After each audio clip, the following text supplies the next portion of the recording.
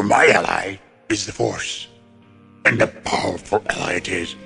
Life creates it, makes it grow. Its energy surrounds us and binds us. Luminous beings so we, not this crude matter. You must feel the Force around you. Here, between you, me, the tree, the rock, everywhere.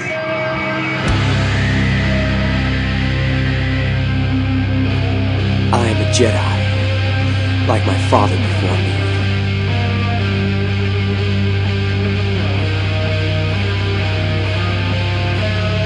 You don't know the power of the dark side.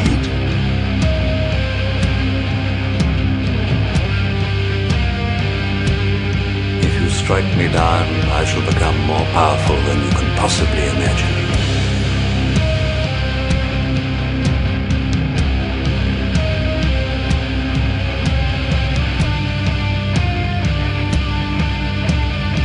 Bad feeling about this.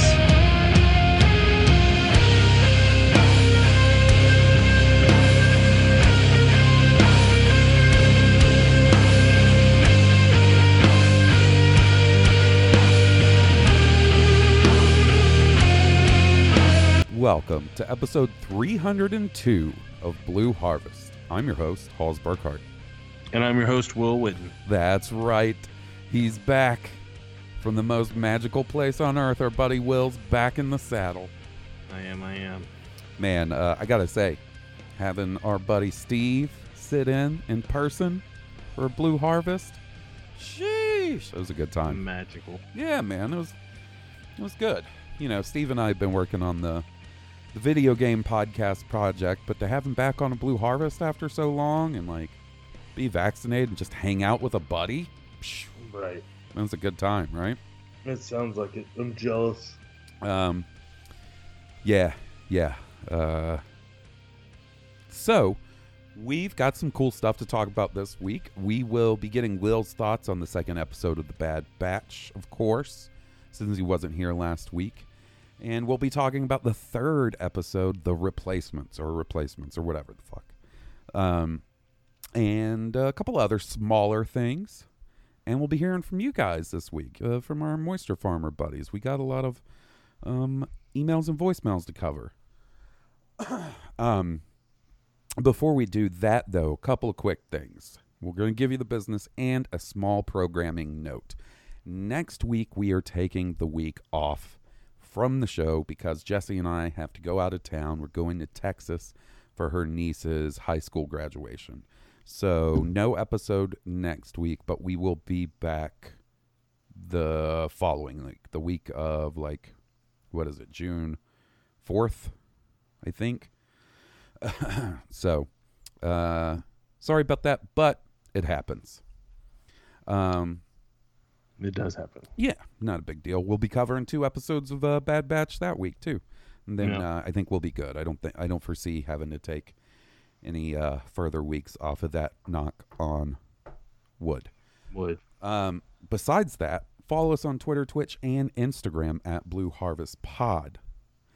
And check out our YouTube channel.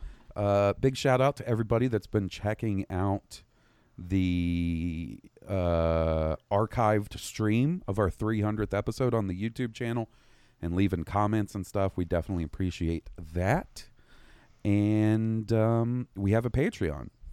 If you guys really enjoy the show and you want to support us for as little as $3 a month, you can at patreon.com/Blue Harvest Podcast. And when you sign up, you get access to all of our bonus podcast episodes that we post on our Patreon exclusive feed. I have been doing my immediate reactions to episodes of The Bad Batch. Those are up there. I'll be staying up real late tonight to watch the newest episode and record one of those for you guys. So it'll be up there. It'll actually be up before this episode goes up, honestly. Oh my We're goodness. fucking around with time. Like in that Doctor Strange movie. Dormammu, I've come to negotiate. Dormammu. What the hell is going on here? So yeah, once again, that's patreon.com/Blue Harvest Podcast. And big thanks to all our current patrons. You guys are the best. So, buddy, I haven't talked to you about it much. I wanted to save it for the show. I did get a very lovely FaceTime call from Inside Galaxy's Edge last Friday.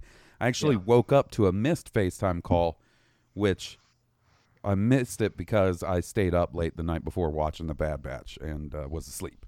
But I did get to talk to you and check out a little bit of Galaxy's Edge from FaceTime. How was Disney? How was the trip? It was great. It was absolutely great.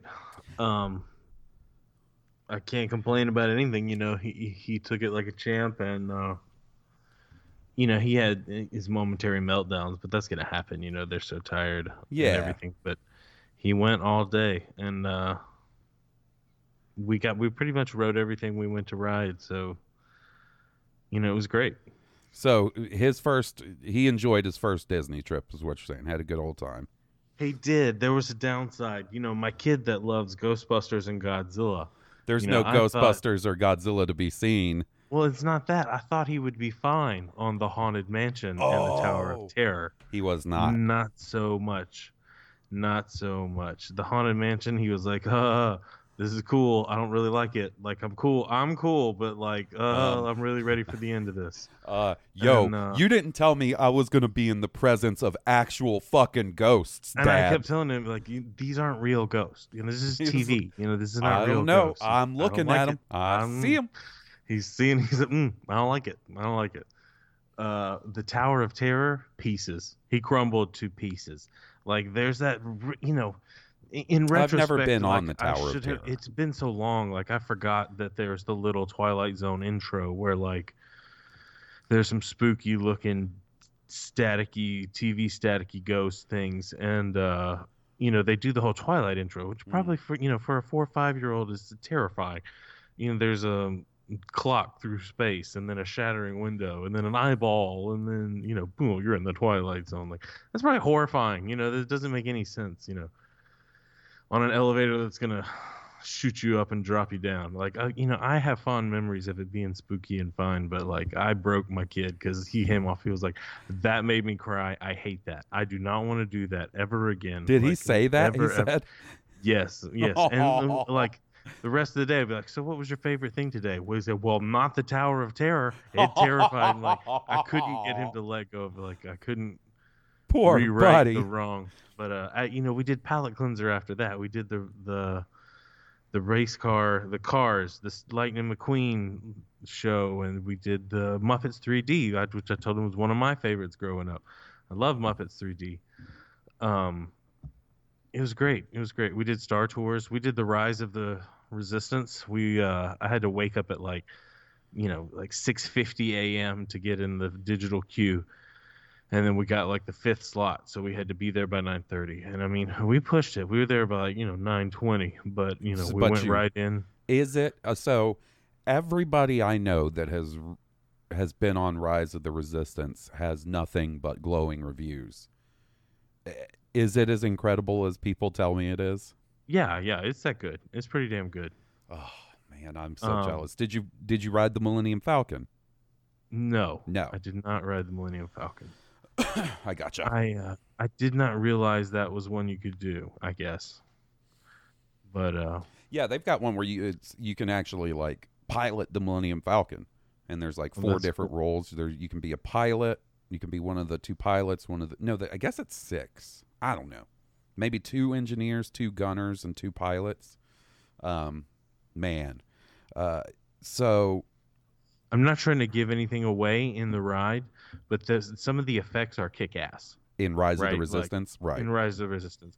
So we're moving so fast in the line, like I'm taking pictures for you of stuff that's in the line. Like the big hangar where there's like the huge hangar where there's all the troops, but also like cases of thermal detonators just opened up. Right. Like you're, all the different Star Wars blasters in like gun lockers, and like all the different flight suits, you're just walking past all this cool shit. on the way to the ride, and you're just like, wow, everything's blowing your mind. And then you get to the ride, and then the it's got to be the dream job, because these Disney folks are paid. They're dressed up like imperial officers, interrogation officers, and they are shit talking you. They're making fun of you, like, to your face. Like, they're not being nice. They're telling you where to go. Like, if you standing in your way, like, this dude was one punk ass to me because I was like standing too far in his way, and he shooed me out of the way. Like, they are in full character the whole time as first order officers. Man. And then you go on the ride, and it's just kick ass. One of the cool things, you take incoming fire, and one of the ways they make that laser fire come at you and across you, like, is pretty neat. It's just really, it's an awesome effect how they pull that off. Oh, that's cool. Yeah, I've seen quite a bit of like pictures and footage and stuff Right. from the ride. Like, so there's a part where you get on like a transport ship, right? Right. And there's like a guy, and you're watching. That part seems pretty cool. Like, and that's before you're even on the actual ride, right? Like, you get on a ship, and there's like animatronic. Like, I don't know, maybe an animatronic Mon Cal or Nyan Num or something? I can't remember. You would know better than I do. It all happened so fast. It all I'm not happened. entirely So sure. did you take Liam on Rise of the Oh, you Resistance? do. I remember what you're talking about. I do see the Admiral Akbar. Yeah, the Mon Cal. Yeah, I remember who you're talking about. Mm-hmm. Yeah, Liam went on that ride. He did. Did he like it? He did. He liked it a lot. Cool. That's awesome. He liked Star Tours too a lot. Oh. And I'll tell you this: they've updated Star Tours since Rise of Skywalker. Oh, yeah, because, when we went, I was a little bummed because I had never gotten to ride the new version of Star Tours. So, when we went in 2018, they were still sort of locked in the Last Jedi sort of mode. So it always ended with Crate, which was cool. We rode it twice and basically got the same experience, though, which was a little bit of a bummer. Like, I think one of the coolest things about Star Tours is the randomness, and I kind of was hoping we would get, a completely different experience. But, I guess with it being as close to the release of The Last Jedi as it was, still in sort of that promotional mode or whatever. So what did you get to see?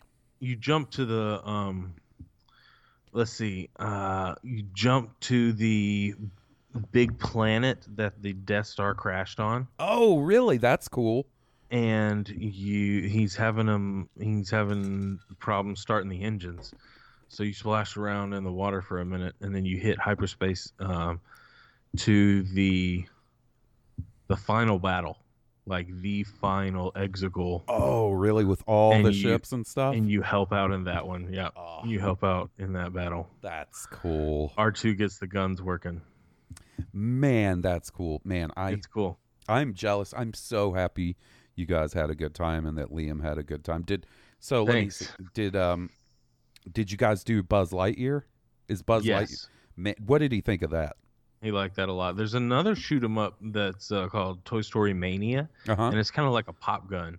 Oh. And like you pull the pop gun from the back, and it shoots, little balls or pies. The screen is like projective, so your little cannon is represented on the screen in front of you. The projectiles are on the screen, like you don't actually have anything coming out of there, but it looks like different stuff depending on the screen you're at. It's cool. really cool. That one's cool too. But yeah, he dug the Buzz Lightyear laser thing too. Do you remember when this is one of my favorite Disney stories? I don't have a ton, obviously, but when we went and we were looking through my phone to find out like what fast passes were available, and I was like, oh, we should do Buzz Lightyear. I've heard that one's really cool. And Jesse was like, I don't know. I think that's a ride for babies. And I was like, no, trust me. And it's a competitive shoot 'em up. Yeah, as soon as we get on and she realizes like there's a competitive element and you're scored and you get to shoot shit, like she had the biggest smile on her face. And then we get done with the ride and the guy goes like, you guys want to just ride it again? And before I can say anything, Jesse's like, yes! And that's when we got stuck. On the second ride is when we got stuck and just got to sit there and blast away at targets for like 5 minutes. Yeah. That was fun. I really liked that ride. Well, man, that's awesome. So what did you think about the overall experience of Batuu, of Galaxy's Edge? Like, obviously you're not going to feel 100% immersed. You're in a theme park. There's a ton of people I don't there. know, dude. I'll be honest with you. It's pretty damn close. Really? There are fake mountains in the distance that when you drive by, you can see the illusion. But from the park, like it's real immersive, those fake mountains in the distance. Plus, as soon as you hit Star Wars Land, it's obvious. There's this big scoop out of this, overhanging rock. It's basically a tunnel, and it's like kind of like the Hoth ice, the ribbed pattern where the snow has been scooped, but it's just like sand or dirt or whatever. You can just see that. And then everything is Star Wars, like all the lights, like all like the street lights ever so often, like all the drink stands. I saw like the droid have like droids attached to them and stuff, like R2 droids, all the Coke and the Sprite units, and it's all in Arabesh. Like you can't read any of it. Like it's all in. That's awesome. Arabesh, like the Coke and Sprite. And all the people that work there in character, obviously. Right. Did you? Right.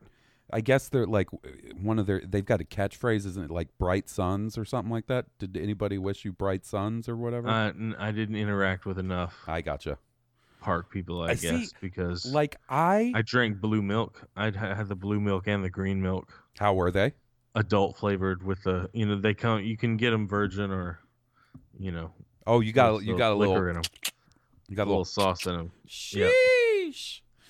They were good. They Nice. were real good. They were different. The blue one is kind of citrusy, and you're not expecting blue milk to be citrusy. It messes with your brain for a minute, but like. Yeah, and what is it? Sort of like a slushy consistency or something like that? Yeah, kind of. Yeah. Yeah, basically. Did you try any of the food? No, I did not. We go in didn't the get cantina? reservations at the cantina. Yeah. And Yeah. you can't go in there unless you got a reservation. I gotcha. And the line, there was a line for the marketplace. Just to go in the marketplace is like over an hour long. Woo. Lines everywhere. Man, I can't wait to go. Man, that is awesome. Yeah, you It sent was me really some. awesome. You sent me some pictures of some of like the merch, and man, Yeah, there's a lot of 'cause cool it was stuff. just kind of blowing my mind of how I recognized what was there, but it was so obscure, I guess, to me, to see holocrons or books modeled after the sacred Jedi text. It was interesting to see all that, and they had the Pimp Daddy lightsabers too, like the yeah, $300-$400 hilts. yeah, and they're about to, if they haven't already, start selling the Darksaber there. Oh, nice! I got to get one of those. Daddy Liam gotta get made one his of own those. lightsaber. He did the lightsaber experience. Yeah. Did you go It's in not with as him? much because like you can't really touch the stuff because of the pandemic. Like you have like a hostess that provides you with the options and like kind of assembles it right in front of you. Oh, so you didn't but, get to do the whole ceremony with the other. No, big no, guy. no. But still pretty cool, I bet. Yeah. Is that pretty the cool. picture you sent me? Was him with his lightsaber? That was not his Oh, okay, lightsaber, okay. but that was in the gift shop where I found all the gear basically. Yeah. In Hollywood Studios was all the Star Wars merch. Man. Well, that's awesome, buddy. That's rad. It's cool. And at Disney Springs is like the shopping place. There's Star Wars gift shop over there. That's really kick-ass. That's where the other pictures came from too. Galactic Trading Post or something like that? Yeah, Yeah. that's it. Yeah. Yeah, I mean, it's for somebody who has never been there, I feel like I know a little bit just I was about to because say, I got so you many. sound like you have a vacation planned. I wish, buddy. I wish. You know what's crazy? My cousin Brooke and Keith and their kids, Taylor and Peyton, Yeah. they were at Disney the same week you guys were. Oh, that's crazy. Yeah, I was like, oh man, that'd be cool if they ran into each other. It would be. Yeah, man. So, man, that's real kick-ass. Did you see any cool Boba Fett merch? I saw like there are a bunch of line of smaller helmets like in the Lego line. Yes. There are some like real life size helmets of the Poe Dameron and like Tali Lintra and original Luke X-wing helmets, like, and then there How are. did they look? They those weren't Hasbro, right? They weren't like Black Series. I don't helmets. think so. How'd they look? They looked good. Cool. Like they looked pimp. Like Cool. that's what Liam had on. Liam had on one of those helmets, and maybe they're just for kids. Like Maybe. yeah, because I it takes don't dare quite a travel hell. on my big noggin. Yeah, well, I was about to say it takes quite a helmet to fit this Funko Pop head I have. Do you know how stoked I was when I got the Black Series Boba Fett helmet and that thing fit my head? Whew, sheesh. There were Mandalorian toys Mm-hmm. that had the whole entourage, like the whole everybody. Oh, like a gift set type thing? yeah, yeah. little action figures. That's cool. Man. I got to get there someday. Man. How busy was it? I don't know. Like, you know, I know We were Disney. at this weird time, Mhm. and because I'll tell you this, the reason my wife wanted to go was because she wanted to go for my son's birthday, but she figured it would be back at full capacity when Uh-huh. a lot of maskless people there by the time that happened. So we tried to go early enough that it was a little safer.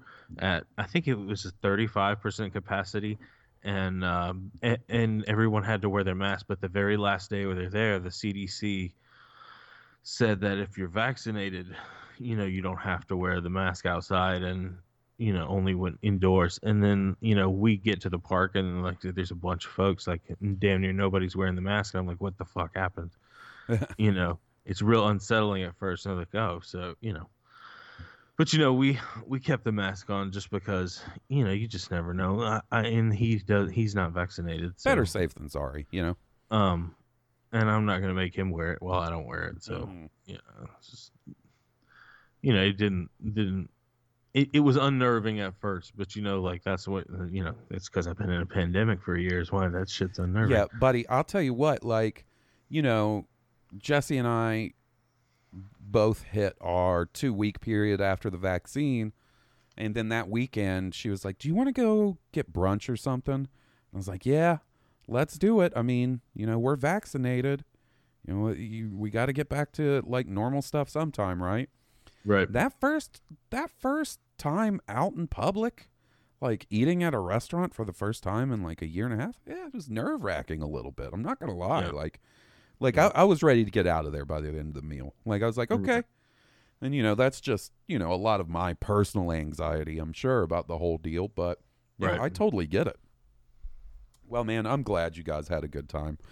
It was a great time. You know, I love some theme parks and I love some Disney, so Yeah, I was fortunate enough that my dad took me to Disney a couple times as a kid, and so I knew what I was, you know, I know what I'm doing. mm-hmm. Yeah, so, you know, when we went to Disney in 2018, that was my first time at Disney since I was a kid, like Liam's age. When Yeah, the last time we went to Disney with my family, my sister was a baby, like maybe a year old, you know? oh wow, So, like, I remember being at, like, one of the Disney character breakfasts or whatever, where, Yeah. like, Mickey and Minnie and Donald are there, and I was stoked. Yeah. I was like, I'm going to get to meet my dude Donald Duck at breakfast? Bacon and Donald Duck? Make it happen. And Amanda flipped out when Donald Duck came up to the table, terrified. oh my goodness, But like I said, you know, she's probably like a year old, and she's Yeah. seeing a giant anthropomorphic fucking duck with no pants. She's like, why is this motherfucker not wearing pants? Put some pants on this duck, y'all. my goodness. So yeah. So you weren't here last week to talk about episode 2 of The Bad Batch, so why don't you fill us in real quick of what you thought about the second episode? I thought it was really good. You know, it's the one where what happens? Give me a. It's the one recap. where they go to the planet and meet up with Cut LaQuaine. He's got the family. Yes. He's got his own little family, and you know he's like a not reformed clone, but he quit quite obviously. He was a deserter. Like a he's deserter. You might not remember it because it's like a single episode. It's not like an arc in the Clone Wars, but he actually appeared in a season 2 episode of the Season Clone 2. Wars. Yeah, where Rex and the crew run into him on a planet, and they're like, "You're a deserter," and he's like, "So what? Like, I don't want to spend my rest of my life fucking fighting and stuff. So yeah, I deserted." You know, one of those whole deals. So it was, you know, it was a Right. reoccurring character from an episode of the Clone Wars. But he tried to give her away. You know, they tried Yeah. to give away Omega. Omega. But you know, she's got to stay with them. She's one of them. Yeah, you know, I kind of talked about it with Steve last week. It's an inevitable storyline for this series, right? There was bound to be the episode where they're like, hey, we can't take care of this kid. Like, we are rough and tumble dudes. Like, we're the Bad Batch. Like, I'm just glad they got it out of the way early. see, that's okay. That's an interesting perspective because I almost felt like maybe they pulled the trigger a little too early on that idea No. because you Get didn't that have shit out of the way and keep her on board. right. I mean, I can get that, but you don't. I mean, and this is it's fine if you don't, but I just feel like maybe it was a little early to be pulling that storyline out. Like maybe it would have been a little more impactful later on after she had spent some time with the group instead of like seemingly a couple of and days to me, later that's- being like, let's get rid of her. That's colder. You know, You think? spend time getting to know each other, like endearing to one another, and then try to leave her behind. Like, it just makes you seem like more of an asshole. Okay, I got that. I like hearing that different perspective. How's the animation quality holding up for you on this? It's really good. I I think mean, it I is, can't too. complain at all. I think it's really good. Yeah, man. The performances are great. Yeah, D. Bradley Baker And I'll tell you, fucking this performing his guy- ass off. The guy that sets the scene, right? Like, like the narrator, Oh, well, yeah, Tom Kane. Tom Kane. That guy does all the voice work at Disney World. Like, Oh, really? yeah. So like when you're hearing the Disney announcements, you're hearing that guy. That's cool. That's cool. I didn't know that. All right, so let's talk about episode 3 replacements a little bit. I thought this was a pretty strong episode, personally. Yeah, of Um, course. It solidifies Crosshair's, I guess, full-on turn to the dark side. And I say the dark side, but like his embracing of leadership by tyranny. Yeah. It sort of solidifies his devotion to the new empire, right? Right. But I also feel like they're already setting the stage for him to turn back at some point because a couple of times in the Yeah, I was about to episode, say, a couple of times in the episode, like they kind of, Omega mentions it's you not know, his fault. he's only doing what he's told. He can't help it. you know? Yeah. And so, you know, I think that's pretty clear foreshadowing. Like, I don't know that it's necessarily going to be a case of where, like, you know, something happens to his chip and he rejoins his team. If I had to guess, it'll probably be more of that you know, well-worn Star Wars story idea of, like, sacrificing himself for the other dudes in the Bad Batch when it comes down to it, you know? Like, there's going to be a big moment when things click into place and he makes a sacrifice to save the other ones, right? Well, Tech is working on an inhibitor chip scanner, right? Isn't he? Yeah, or something. He hasn't gotten that working yet, has he? Well, and it also makes me wonder, do you think it's a possibility that at some point we're going to see one of the other guys, Chip, go haywire and make them turn against the group? I don't think you can do that twice.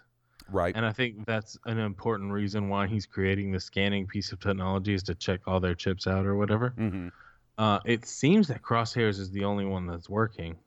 Yeah, and I wonder why that is. But Wrecker had that specific headache, but he got hit in the head, you know, and it was a reason to take him out of the story, you know, so that she could shine.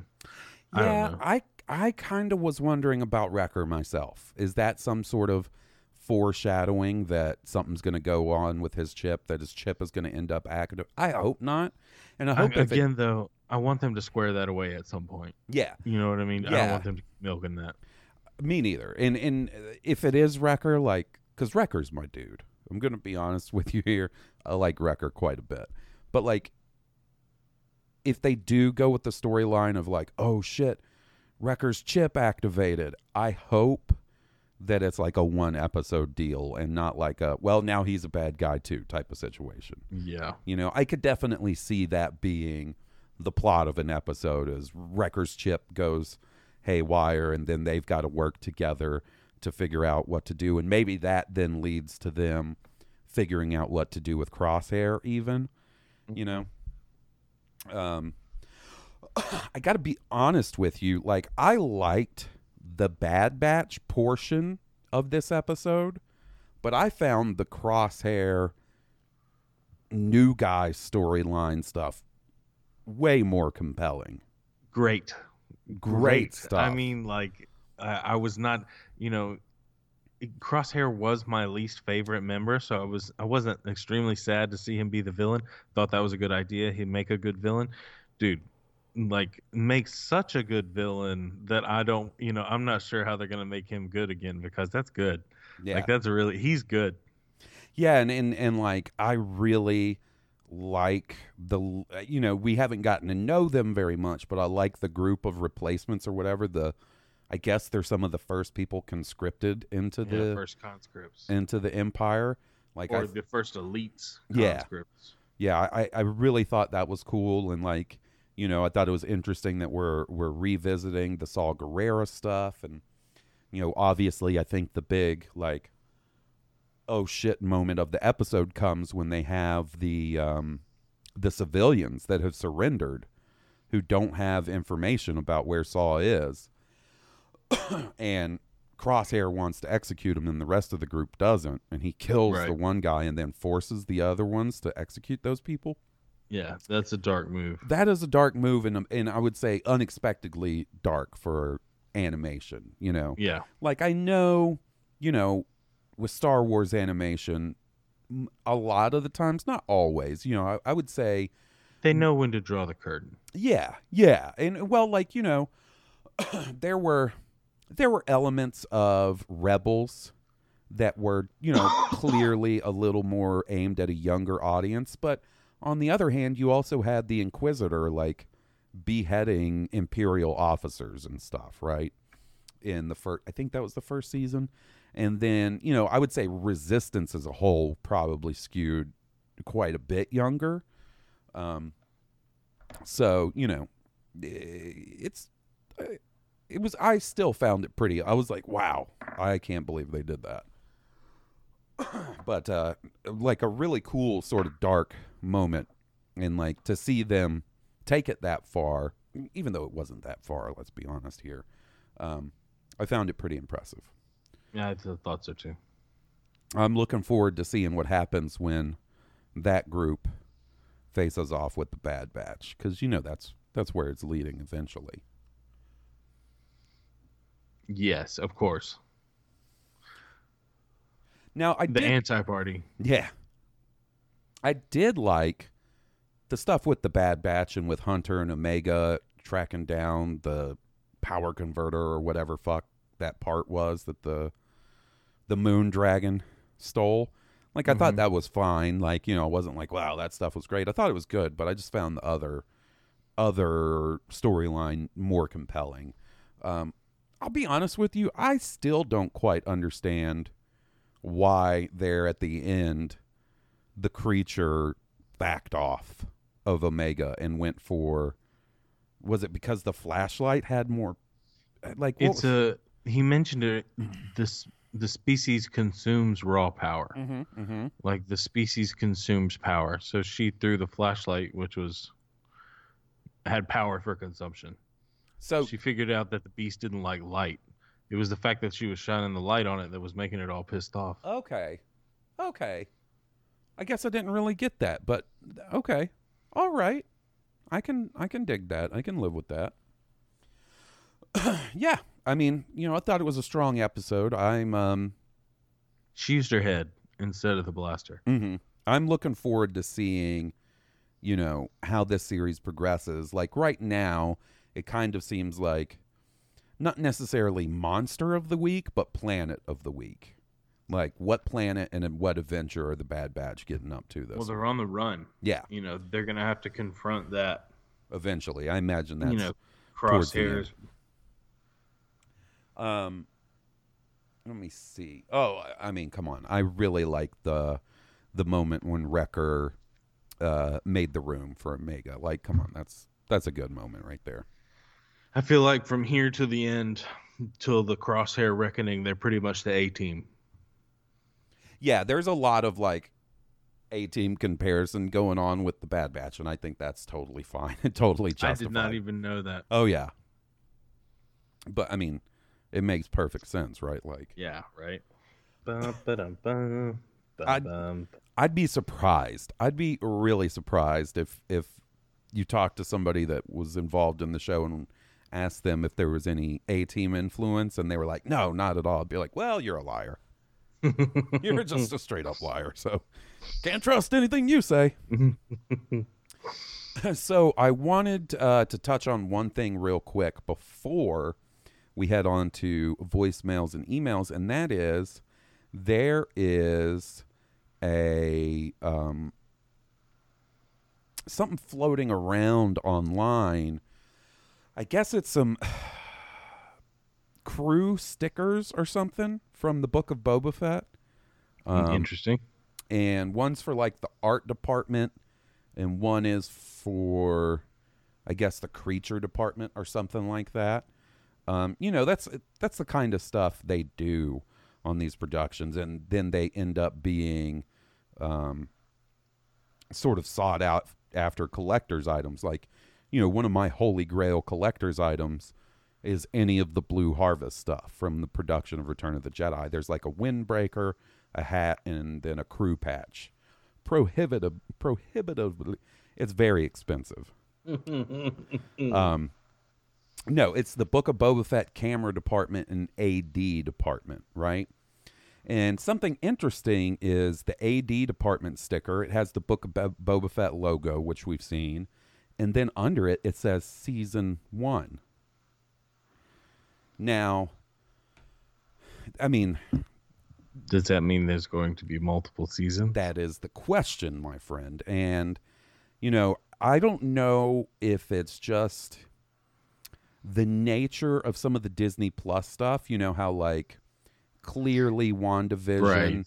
and maybe even Falcon and the Winter Soldier were sort of Aren't meant going- to be miniseries, not continuing series. Like, they both seem to be spinning off into movies after their series. Like, WandaVision is spinning off into Doctor Strange, and, you know, there's been reports that they're working on a fourth Captain America movie with Sam Wilson, right? Right. Which is really cool. But this is the first time, as far as I can remember, that I've heard any mention of this being Season 1 of the Book of Boba Fett. And, you know, even if they, you know, I guess what I'm trying to say is I guess that doesn't mean it's not possible that it's still, you know, the fact that this Sometimes on these streaming things, it's like they give a season 1 to everything. Like, Yeah. even if it's not meant to have multiple seasons. But since it's a sticker, it doesn't make me think that. Yeah, I mean, you know, and it could always turn out to be that, like, you know, they're leaving it open for season 2, but maybe they don't pull the trigger on it or anything. But I gotta say, seeing that stupid sticker say Season 1 got me fucking unreasonably hyped. Ooh. So, yeah, I just wanted to touch on that because it's Book of Boba Fett news, and you know, we're probably, if I had to guess, about 4 to 5 months away from seeing some Book of Boba Fett footage. Really? At the latest. They seem to, you know, if past history is anything to go on, seem to start promoting Mandalorian in the past 2 seasons around the fall, you know, leading into the season coming out in November. And with Book of Boba Fett coming out in December, maybe it'll be a little later. So I'll take any news where I can get it, is what I'm saying. Right. All right, you want to hear from some friends, some Moisture Farmer buddies? I would like to, yeah. All right, let's jump into that. Kia D. Kia D. Kia D. Cockhead. The only Jedi Master who can crush box. Kia D. Cockhead. Running around slaying bitches with his cockhead. He's a big Syrian stud. He loves to split chicks with his bud. Kia D. Cockhead. To stroke his cone and suck on his balls. Kia D. Cockhead. What you gonna do when he comes on you now? He's a Jedi Council stooge, but he'll be pumping spooge tomorrow. Cockhead. Blue Herbert. Cockhead. Harsberger. Cockhead. Will Witten. Cockhead. Goose Payne. Cockhead. G Money. Cockhead. King Tom. Cockhead. Joe. Cockhead. Kia D. Cockhead. Cockhead.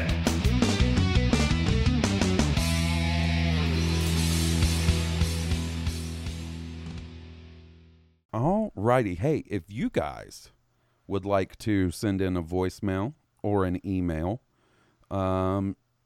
it's easy enough to do. Just send it in to blueharvestpodcast@gmail.com. And maybe you'll hear yourself on the show or you'll hear us read your email. First up, we got one from our good buddy, the king of all Toms, Tom Chansky.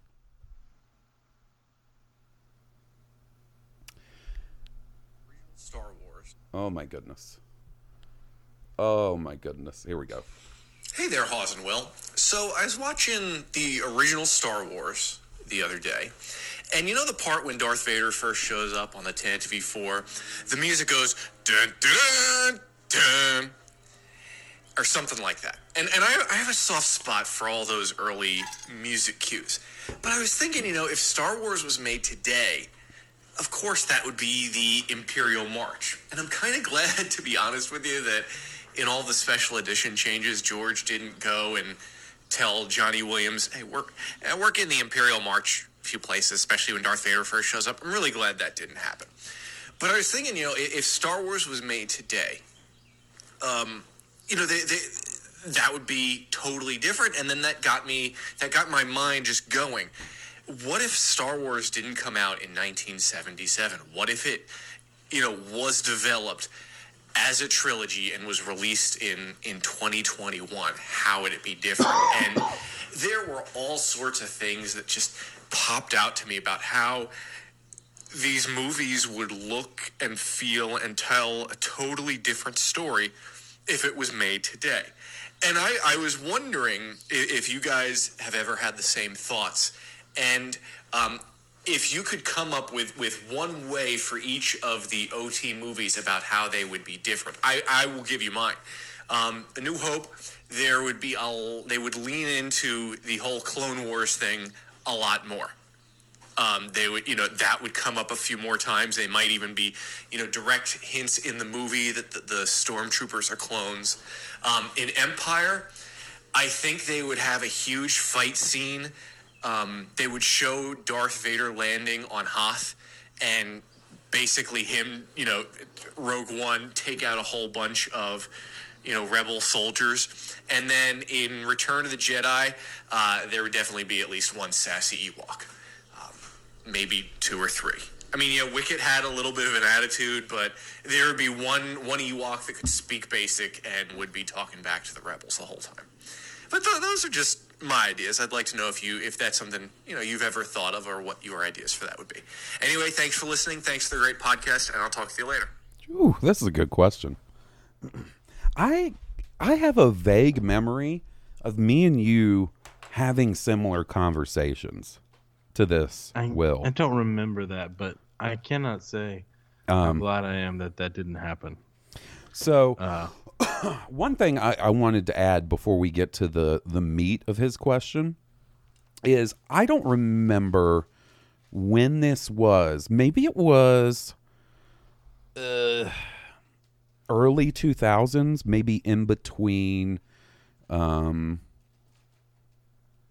release of Phantom Menace and Attack of the Clones. But I remember vividly reading rumors on one of the internet rumor websites back in the day. I don't know if it was like Ain't It Cool News or Dark Horizons or, you know, one of those type of places. But I remember there being a rumor going around that there was going to be essentially a special edition, a further special editioning of the original trilogy, and that, you know, some of the things would be, like King Tom said, incorporating the Imperial March into A New Hope. I think one of them was redoing the fight between Obi-Wan and Vader in A New Hope. And maybe it was even, there were even rumors of like reincorporating the Biggs on Tatooine stuff, the deleted scene stuff from A New Hope. Clearly that never came to be. And I don't know, you know, I almost feel like one of the rumors in that was that they were going to replace the hologram of the Emperor from Empire Strikes Back with Ian McDiarmid, which they did eventually. So I don't know if there was some nugget of truth to that or if it was just lucky guesses, you know, but I do have a memory of that being a rumor at some point. As far as what I think the 2021 version of the Star Wars trilogy would look like I think King Tom nailed a lot of it. You know, I think the fight between Obi-Wan and Vader in A New Hope would be, you know, nuts. It would be nuts. It would not just be in that one confined location. You know, it would be a lot more over the top. I think, you know, you would see definitely a different editing style to the movie, to all of the movies, right? I don't know. I feel like they probably would have worked in like one soft curse word somewhere, like an ass or a shit. You know, like we talked about a few weeks ago, how like Falcon and the Winter Soldier seemed to have like a shit quota. Like, it seemed like they were allowed a shit or two an episode. Mm-hmm.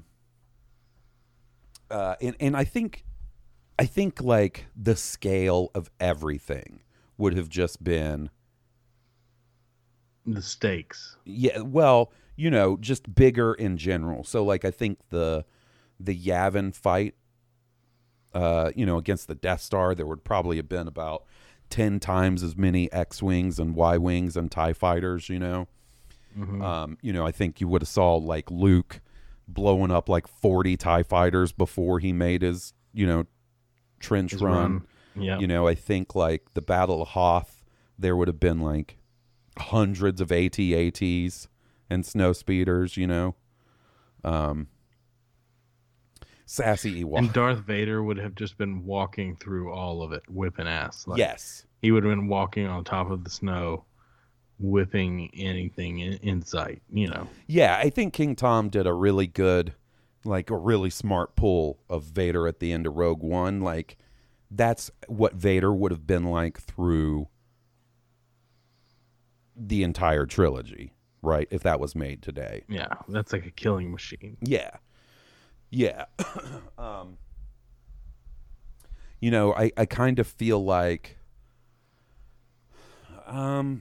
they're probably, you know, like, and it goes back more to like I was saying about the editing style. I don't think you would have spent as much time in the quieter moments during the, like, in between the faster paced stuff in the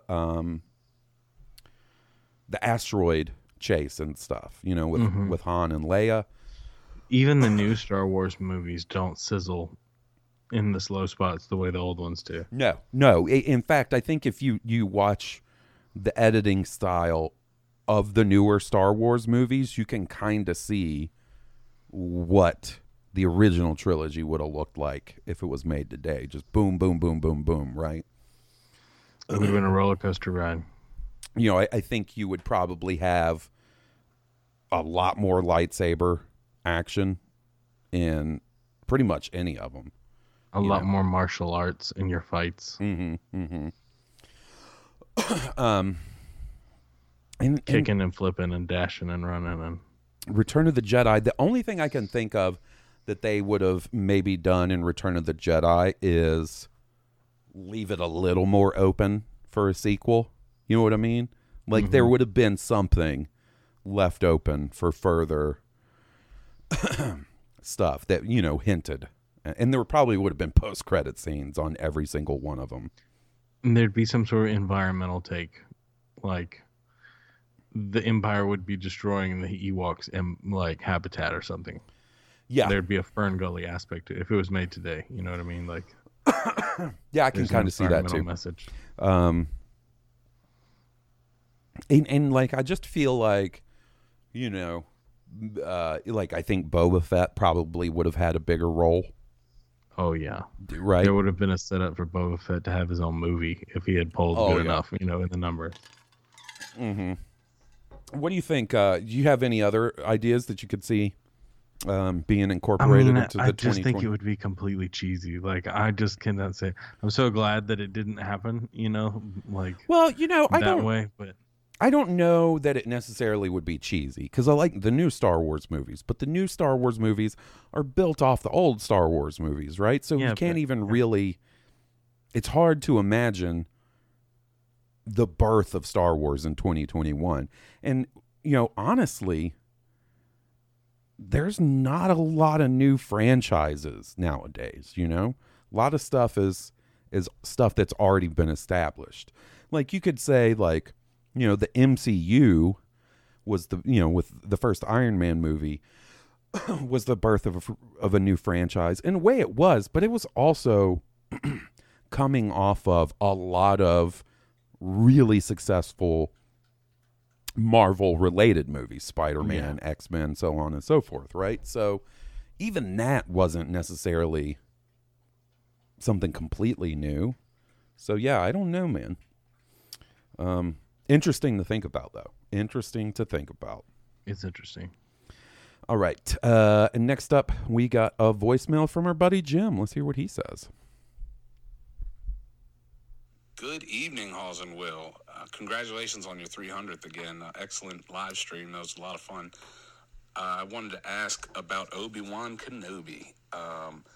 So Revenge of the Sith was 20 years ago. This is based 10 years after Revenge of the Sith. So he'll be like perfect. Ewan McGregor should look just right because they aged him up a little bit in Revenge of the Sith. So I think that he's going to look just right naturally.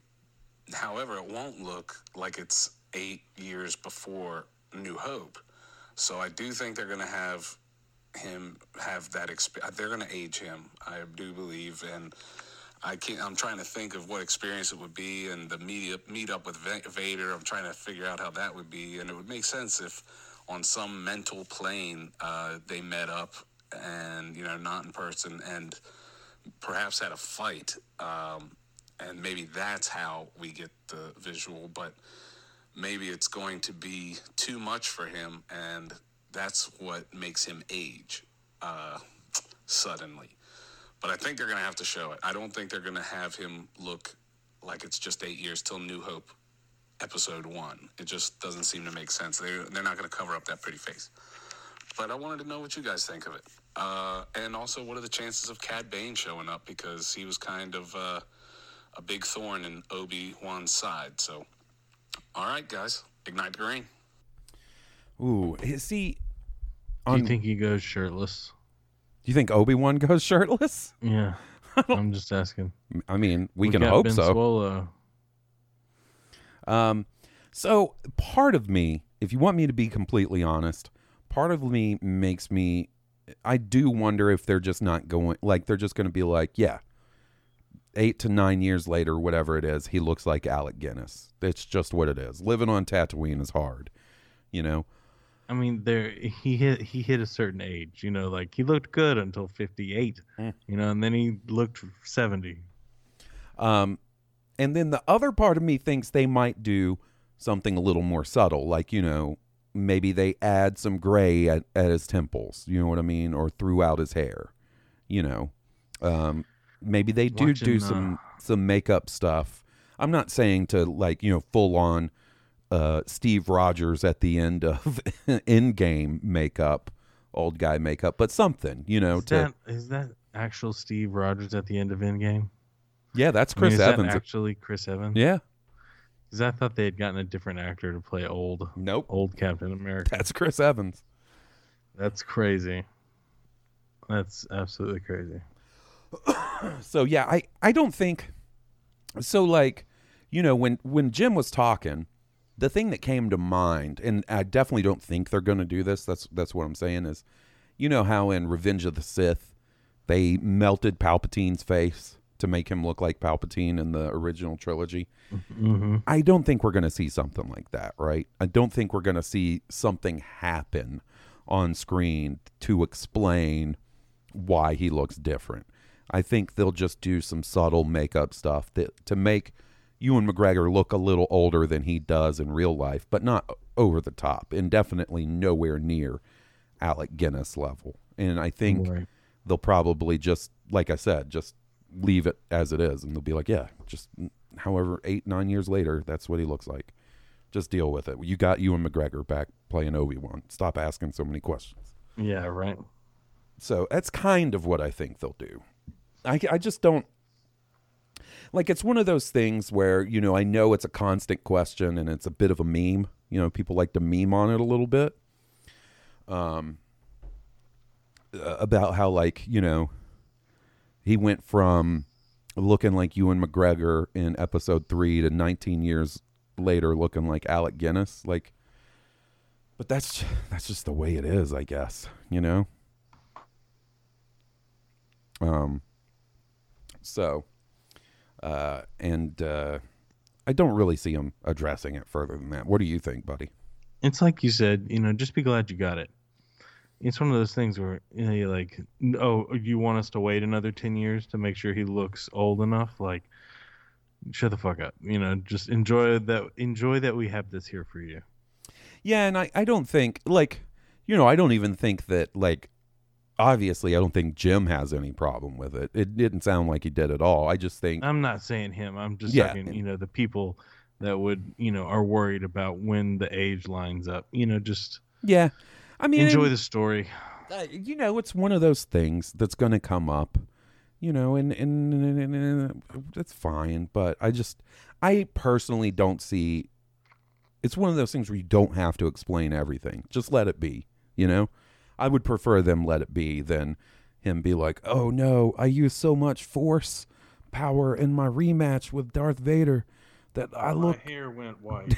Yeah. Darth Vader gave me... Salt and pepper is now white. Darth Vader gave me an awful frightening, and it turned my hair white. And, oh, I ate some bad bantha meat, and it aged me 5 years. All right. Next up, we've got a voicemail from Utah. Utah.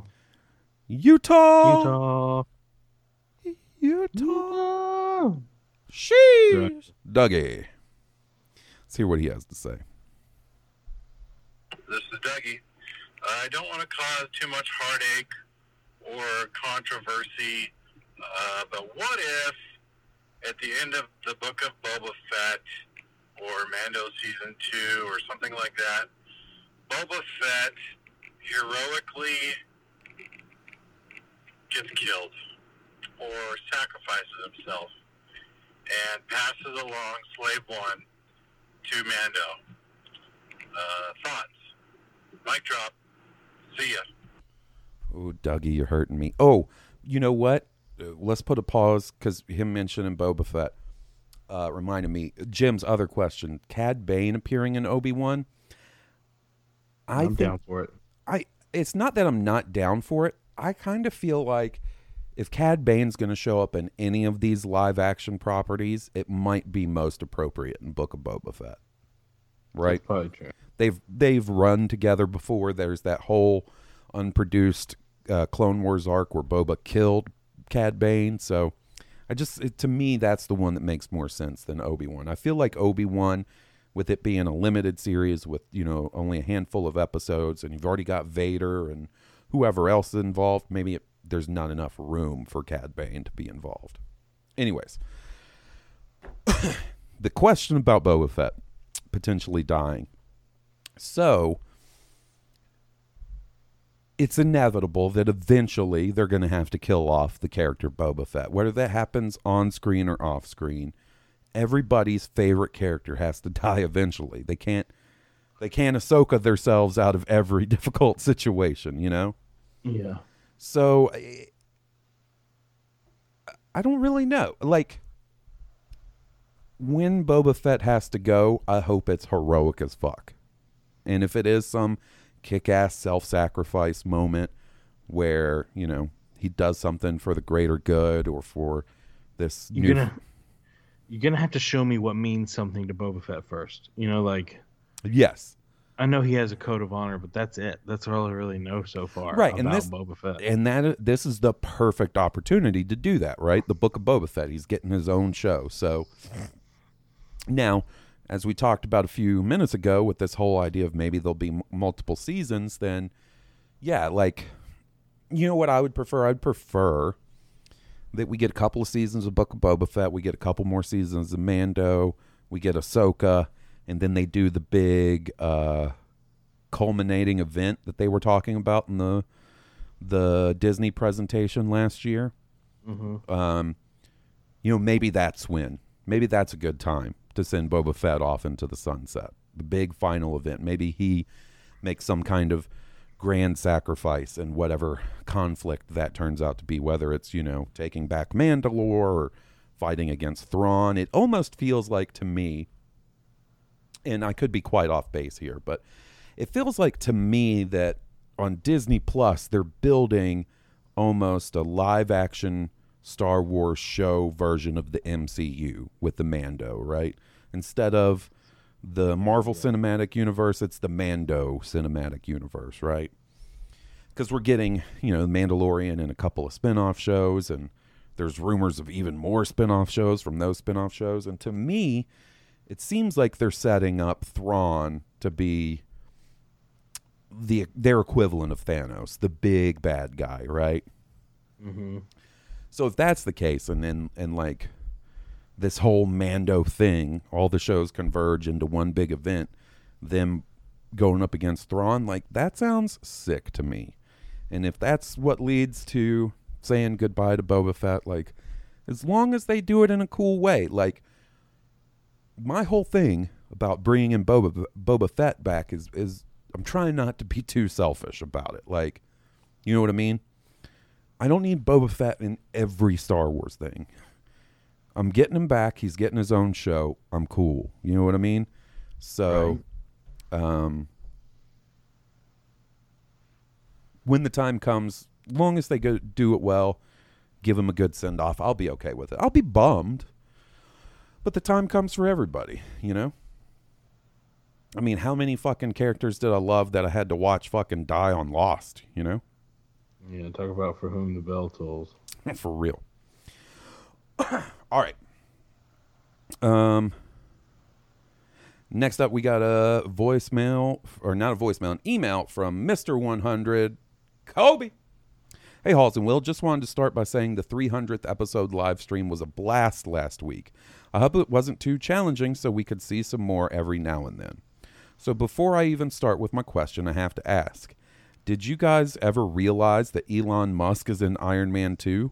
I don't know if I'm just blind or what, but I'm rewatching all the Marvel movies in chronological order, and I was watching Iron Man 2, and Tony just walks up to him and is like, hey, Elon. That just blew my mind a little. I don't know. I'm sure King Tom will enjoy that. I also listened to some of the Van Weezer album, and I would love to hear what King Tom thinks of it. King Tom, there you go. You got to prompt Phil Kobe in on your next voicemail. I did realize Elon was in Iron Man 2, but only because, much like Kobe, I've been rewatching all the Marvel movies. So I rewatched Iron Man 2 not that long ago. That is neat. Anyways, here's my question. So I remember a picture going around a while back, and instead of explaining it, I'll just show it to you. Ooh, I need to send you this picture, Will. One for my collection. So now that you have one of these in mind, imagine the picture above that you're looking at as the template. The rules are you get $15, but you can have as many characters as you can afford. The only catch is that whoever you don't pick is trying to kill you, and whoever you do pick is who is going to be defending you. Good luck, gentlemen. So you've probably seen one of these pictures, Will, and I'm sure our listeners too. It's like you have $15 to draft the best team to defeat the First Order. Who do you choose? And it's like tiers. There's $5 characters. It's like Obi-Wan, Yoda, Mace, Luke, Anakin. $4 characters, Leia, Darth Maul, Qui-Gon, Rey, Dooku. $3 characters, Han, Boba, Lando, Akbar, Poe Dameron. So on and so forth, right? Right. So you got to pick your $15 team, Will, from these characters. I'm gonna go with Obi-Wan, Yoda, and Mace Windu. Almost 3-5. You're just getting, and so those 3 characters have to defend you from the other characters. Yep. I think you're not in a bad spot. I put my life in their hands. That's not bad. So I'm gonna go. Oh, sheesh. I'm gonna go Luke Skywalker for $5. Rey Skywalker for $4. That's $9 total. Come on, I'm going Boba Fett for $3. That's $12. I got $3 more to spend. Chewie. And I need a $1 character. BB-8. I think that's a solid squad. That's a solid squad, to be honest. You got a lot of bases covered there that I don't. I think that's a solid squad. I'd be happy with that squad. I actually had some trouble with that $1 tier because, like, I would pick Jar Jar because that motherfucker just has unbelievable luck. He's got force luck. I would pick Max Rebo because just, like, maybe you just need some dude. Like, you know how you see the Revolutionary War pictures? Everybody needs a bard. And, yeah, and there's, like, just a motherfucker playing the drums on the battlefield. Like, why could... All right. Next up, we have an email from Sam. He says, "Howdy, Halls and Will. Congratulations on the 300th show. That was a blast to watch, and I can't wait for the next 300 episodes. Now that vaccines are rolling out and we're slowly getting our microchips, are you two planning on heading out to Galaxy's Edge at some point? I got the chance to go during the cast preview a few years ago, and I loved it. I would love a chance to ride Rise of the Resistance. If you had the chance to design a new ride, a new restaurant with a new menu, and a new merchandise item, what would they be? Also, how do you think they could ever change the theming of Galaxy's Edge to a different era? I can't wait to hear what your thoughts on this are, and keep up the great work. Best wishes, Sam." Woo, talk about a timely email, my dude. All right, let's cover this first. If you had to design a new ride for Star Wars Land, what would it be, Will? A new ride for Star Wars Land. It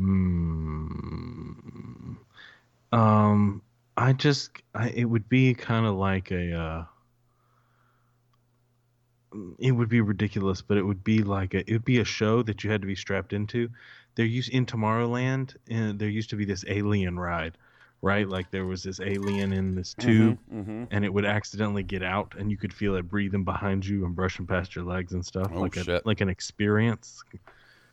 And that would be cool to have, like a little Star Wars zoo guy, but he's real incompetent and lets everything out of the cage, and you can feel it, or in the room. That's really cool, dude. Riding the.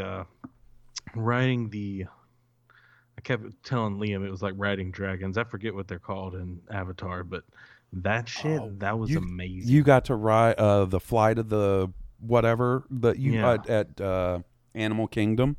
Yeah. How is Animal Kingdom? I've never been there.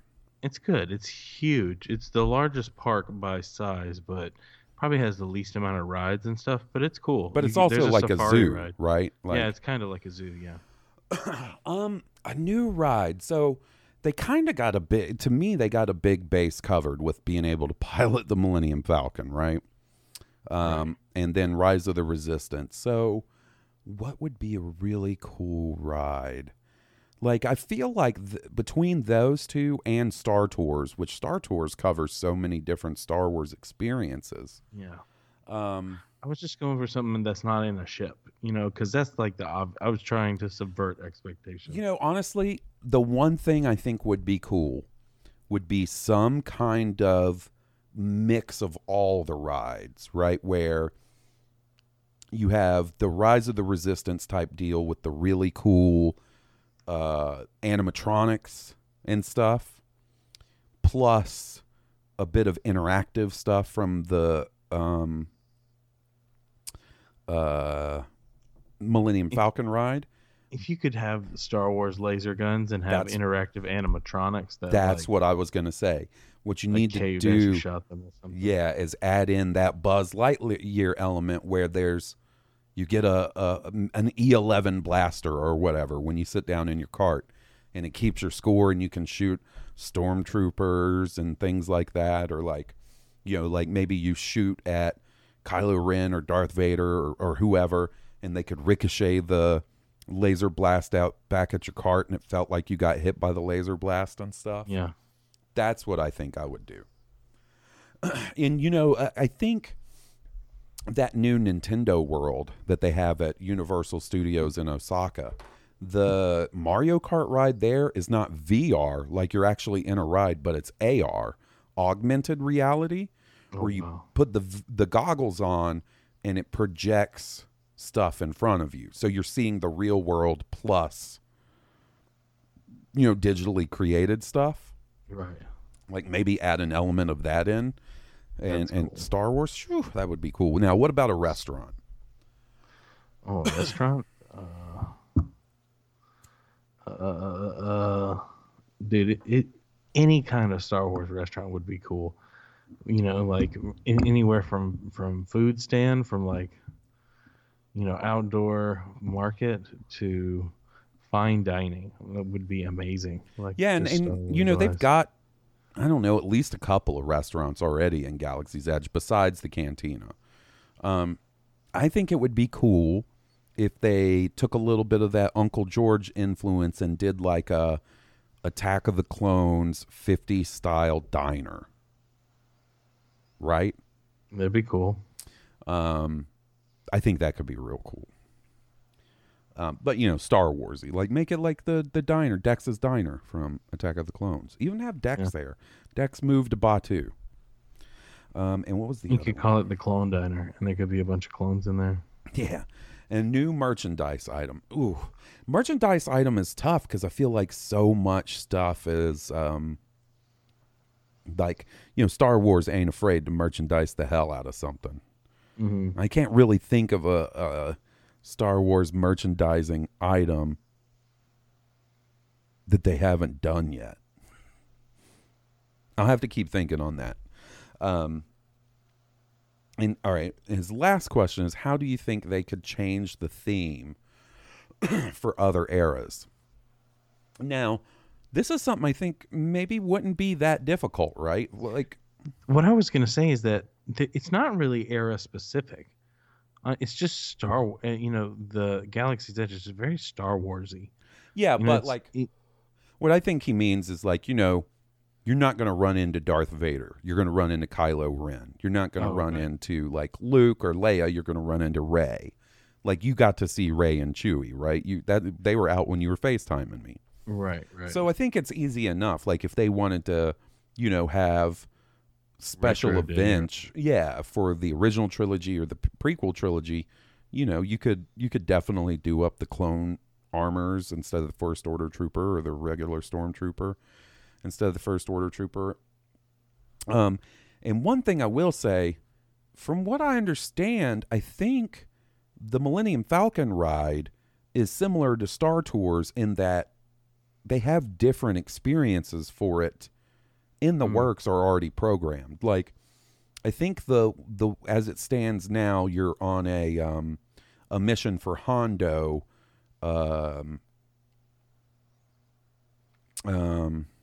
stealing fuel, like the coaxium. Is that the fuel from Solo? Yeah. So that would be one way, right, to switch up the errors, is change the game you play on the Millennium Falcon ride. And what I really hope they do is that they do change up the theming a little bit as Star Wars goes on, when we start getting new movies set in different eras and stuff. Like, change it up as much as you can. I think they will, to keep it fresh and stuff. Mm-hmm. But I don't think it would be that hard, honestly. All right.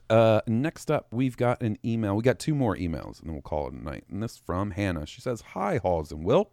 Wish I could have caught the live stream for your 300th episode. I started a new job that's really kicking my ass, and I didn't have time to check it out, but really enjoyed listening today when I had the chance to catch up. Just wanted to say hello and add my congratulations to you on episode 300. I've been listening for years now, and like everyone else who called in, you and your podcast bring me so much joy every week.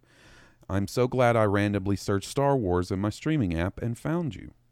If you had to choose a climate on Earth, or maybe a specific place on Earth, even a city, for a new Star Wars movie to take place in, without people, just the backdrop, where would it be? For me, it would be Olympic National Park here in Washington.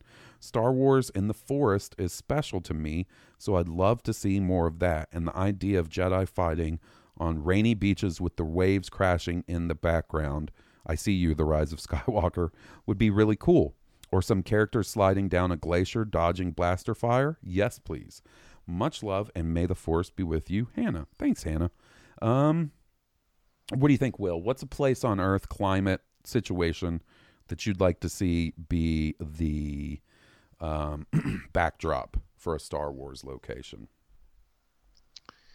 It's hard to say because I know it's been done, but like,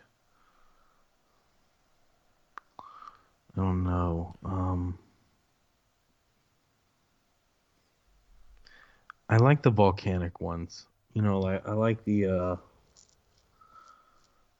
not necessarily Mustafar, but like Hawaii, maybe like island volcanic, Polynesian island.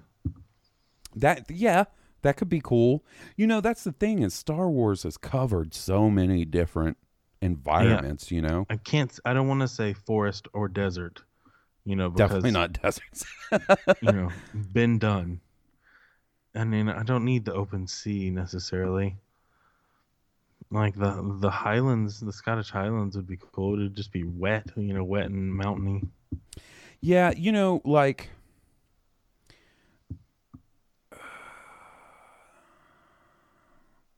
trying to think of. I'm actually trying to search for it. I've been watching a lot of Japanese travel stuff lately. Like a desert river like the Nile would be cool. Yeah, you know, like what I was thinking is sort of like the Japanese Alps, like mountainous areas in Japan. Like that's definitely got a bit of a different vibe than I feel like we've seen in Star Wars. Mountains in Japan are very different. Yeah, it's the way the island, you know, geological features. You know, I think you could get some cool stuff going on there. Some giant, like southwestern United States mega structures, like in the desert. You know, some of those big, like Devil's Butte, and some of those huge structures out there. Yeah, I feel like if you had to do another desert location in Star Wars, I feel like that would probably be the best approach to it, right? And like, you know, sort of that rainy Pacific Northwest type situation. I don't know that we've definitely seen rainy in Star Wars, but not that specific vibe, right? Yeah, the closest we've had is the jungle of Endor. You know, rainy, jungle-y. Yeah, and even that wasn't that rainy, right? Like, Yeah, I mean, not that we saw, but they're giant redwoods. You would think it would take a lot of rain. There's definitely rain involved somewhere for sure. So yeah, I think some of those could be really, really cool.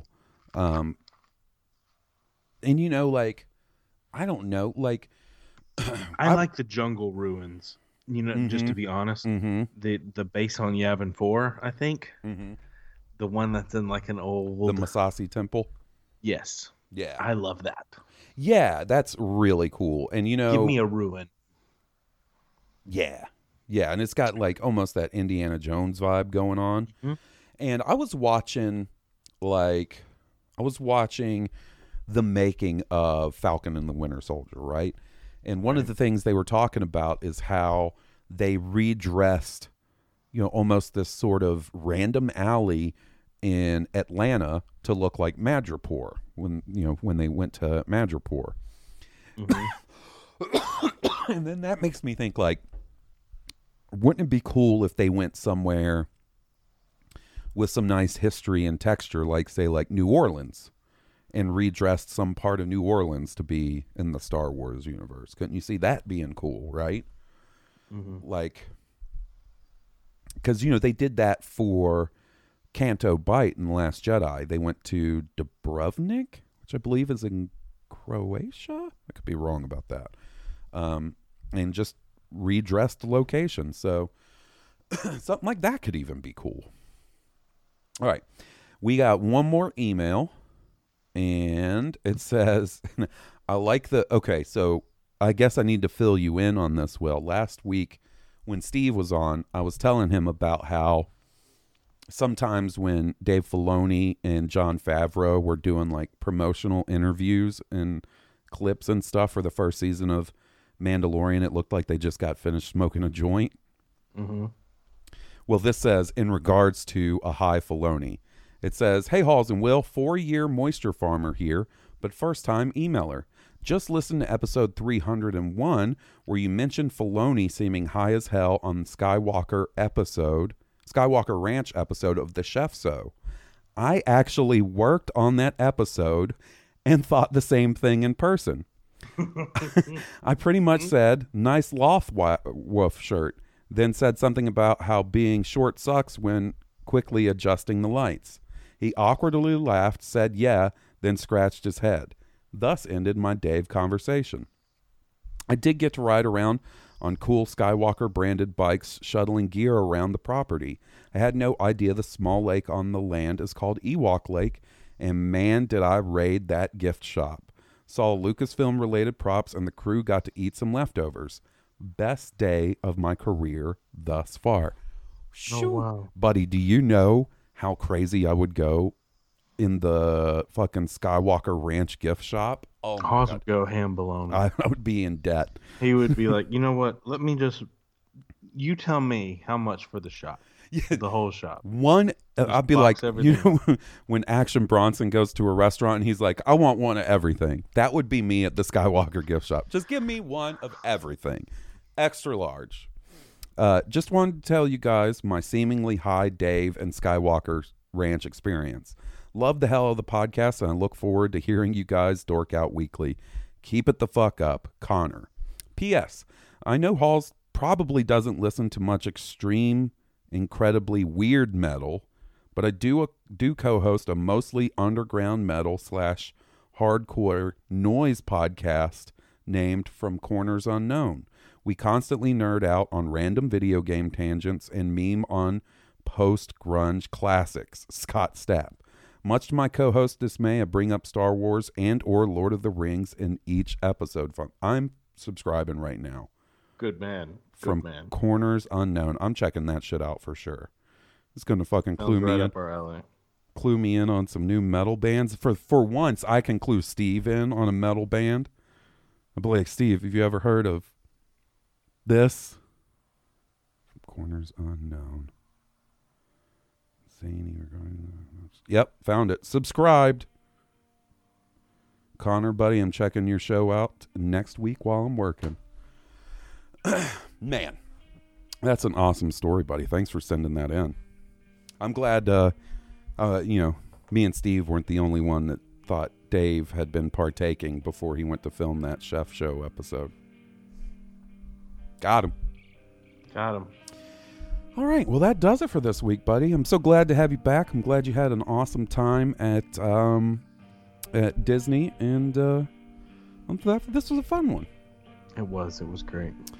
All right, guys. If you haven't already, please leave us a 5-star review on iTunes. It helps out the visibility of the podcast, and you know what? It makes us feel nice. And if you haven't checked them out already and you dig our theme song, please be sure to check out Stoned Cobra. You can find them on iTunes, Spotify, and at stonedcobra.bandcamp.com. And we won't see you next week. Next week we're taking off, just as a reminder. But the week after, we'll be back and we'll be talking about episodes 4 and 5 of The Bad Batch. And until then, this has been Blue Harvest. I'm Halls Burkhardt. And I'm Will Witten. May the Force be with you. May the Force be with all of you. May the Force be with us.